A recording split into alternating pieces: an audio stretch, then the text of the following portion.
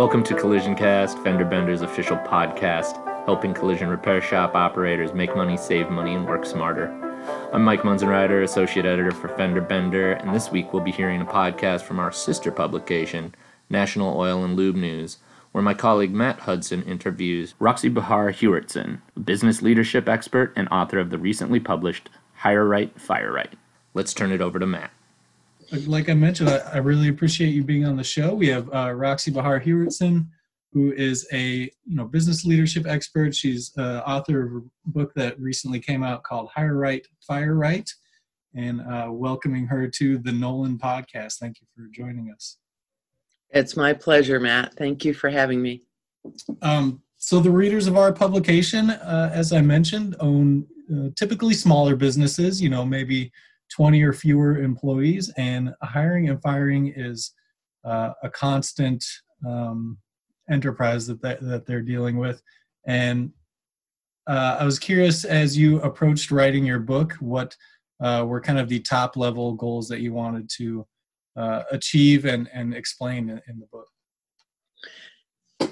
Matt, I've been in the world of hiring and firing for decades, and the pain that supervisors, leaders, owners of companies, entrepreneurs have so often is around hiring the wrong person and finding out too late, or somewhere down the line having to let someone go, whether it's a layoff or it's a termination.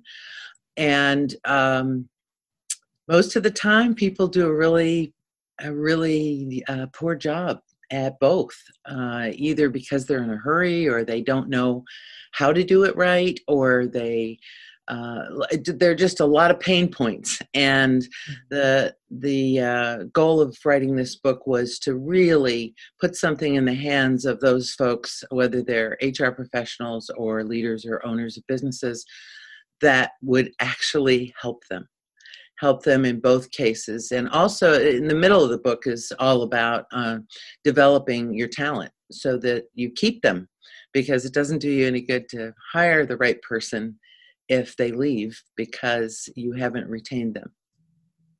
So in the subject of firing, or maybe even the process leading up to potential firing, what are some of the top mistakes that you see business leaders do? Well, I'll start with they either do it too fast or too slow, not due diligence. Mm-hmm. I don't go through due diligence. That's a mistake that happens a lot of times. And I have 6 reasons in my book why people tend to put it off or don't do it well. My number one reason for when you know that, the question that comes to me is, do I need to put up with this or am I justified? Right? That comes up a lot. And the number one reason, honestly, that I have seen over so many years and so many hundreds of people, that people are not playing well with others. And that's really encompassing a whole lot of things, including that they're not sharing information, they're being a bully, they're not living by the values of the organization. Robert Sutton wrote a book called The No Asshole Rule. I mean, I can say that because that's the name of the book. Sure.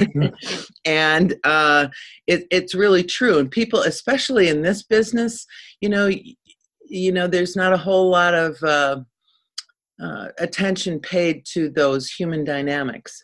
And it's really important because it can be so toxic in the workplace when the employees are not getting along with each other, or sabotage is happening. All kinds of doesn't play well with others can be going on. So that would be number one. And I go into quite a bit of depth, but we'll move on to the other one. Okay. Another one. Is that okay? Absolutely. All right. Loss of trust. So loss of trust is really a root cause, Matt, behind so many terminations. Things that lead to that are consistent poor performance, lying, broken promises, ethical breaches, sabotage, policy violations. A lot of that could be happening as it doesn't play well with others, but it's at the core of it. You just don't trust that person. Mm-hmm. You could have a person who doesn't get along well with others, but you still trust them. So, but if you have no trust, then that really cuts to the core. Are they going to steal from you? Are they going to sabotage you? Lots of bad things can happen when trust is broken. The third one is blame shifting and avoidance. This is an employee who is always throwing somebody else under the bus. So also not playing well with others, but in a very specific way, and not wanting to be held accountable.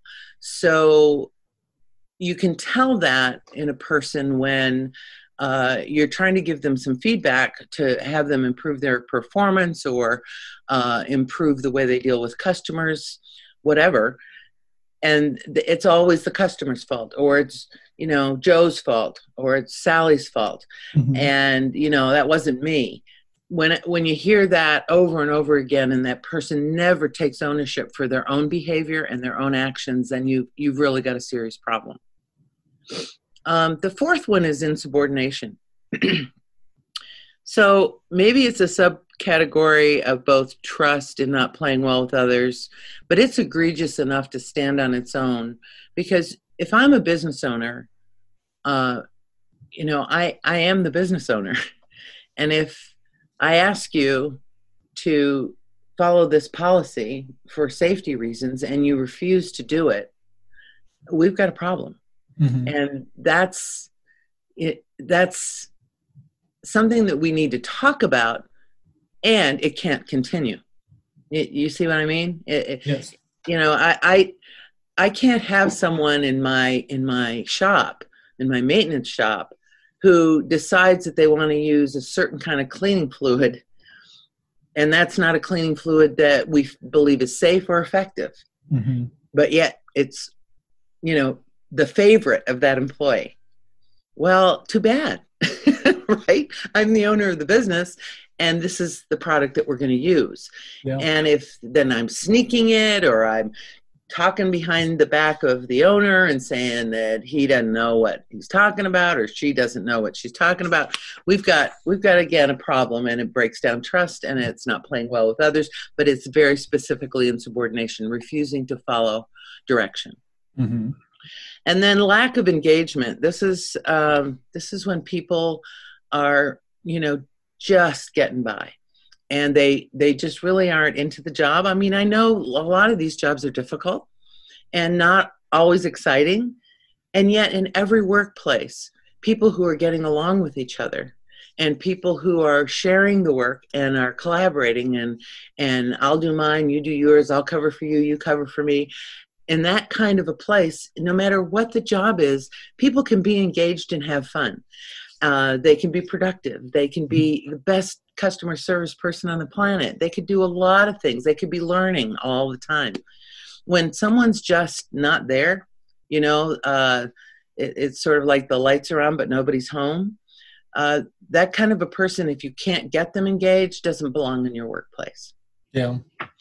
So a business owner might be really diligent in maybe recording or registering some of these events that you're mentioning. I think maybe one of the more difficult things might be letting the problem employee know along the way. Yes. Is that something that's important in the process? You bet, and I talk about that in the book a lot. Most of us have never learned the skill of constructive feedback. And I find this in my coaching clients a lot, that they have to have some difficult conversations and they don't know how to do it. So constructive feedback is really important. And in my first book, I talk a lot about, my first book was Lead Like It Matters, because it does. Mm-hmm. And I have a lot of skill sets there that people can just pick up and use around listening and around constructive feedback. And in any conversation, it's really important to be honest with the person, to be clear, to be respectful, and to really let them know what the expectation is and how we're going to measure whether success happens around that expectation and how people are going to be held accountable, how we're going to acknowledge performance. So that conversation has to happen with everybody. And I'm afraid we don't talk to each other enough. We don't have enough dialogue and conversations about what's going on and why people are having difficulty meeting the expectations. Maybe there's something in the workplace. Maybe there's something with the coworker. Maybe there's something about clarity with the boss. Who knows? But the conversation needs to happen so the employee can do his or her best to rise up to that expectation. And if they don't, to be let it be known what is wrong, what they have to do to correct it, and how to correct it, or that it's just not going to work. It's not a fit. Yeah, the eventual firing, if it leads to that, shouldn't be a surprise to that employee, right? Never. A record. Never be a surprise, unless, of course, somebody just stole something. Well, okay, boom. Sure. We don't have to sit around and talk about that. We don't have to have a developmental plan around that. We don't have to have a conversation around that. You're fired because you stole money out of the cash register. Okay. Good point. Done. Right? Most of the time, it's not like that. And what I advise supervisors, owners, leaders, HR professionals to do is to fire right. And there are some principles that I think are really important and that are rarely followed well. So one other thing I wanted to ask you was our shops tend to have a bit higher turnover than some other business sectors, and a lot of part-time employees, small staff. And when they are hiring all the time, they might be reluctant to, get to the fire situation if need be. What would you say to those business owners who are maybe reluctant to reach that point of firing, even though it might be the right thing to do? Yeah, that's a dilemma for owners. I understand that. And I would say you're going to be in a lot better shape, even in a higher turnover situation, if you hire right in the first place. And that really means paying attention to the whole human being that you're hiring. What is their background? What's their work history? There are 8 factors that I look at when we hire people. Attitude, brains, can they do the job? Their attitude about the job. A, B. C is for character. And there are lots of ways to test that. D is for drive. E is for emotional intelligence. Can they work well with others? Do they understand enough about themselves that that they can grow and learn? F is for fit. Are they going to fit into our organization? Are they going to be able to live with our process, to work well with others? G is for the hiring person. What's your gut telling you about that person? And H is heart. Is this person a generous person? Tight, hold it in person, doesn't want to be sharing with others, doesn't want to give each other a break, give each other a chance. So there are those 8 factors go into the hiring part, Matt, which can really prevent the firing part if done well. And your turnover will go down. It'll go down significantly if you hire right in the first place. And wouldn't that be a good thing? It would be a wonderful thing. Yeah, it costs them a lot of money to keep hiring people. Mm-hmm. So I'm a prevention person. I would rather prevent the accident than have to clean up after it. So I spend an awful lot of time in this book talking about how to hire right. And it's the principles are the same regardless of whether you have one person in a small shop or you have 100,000 employees in an international organization. The principles are exactly the same. Yeah. Well, if a listener would like to read more about the topic we are speaking about, the book is Hire Right, Fire Right, A Leader's Guide to Finding and Keeping Your Best People. And the author is Roxi Bahar Hewertson, who joined us for this episode of the Nolan Podcast. Roxi, we very much appreciate it, and I really enjoyed it.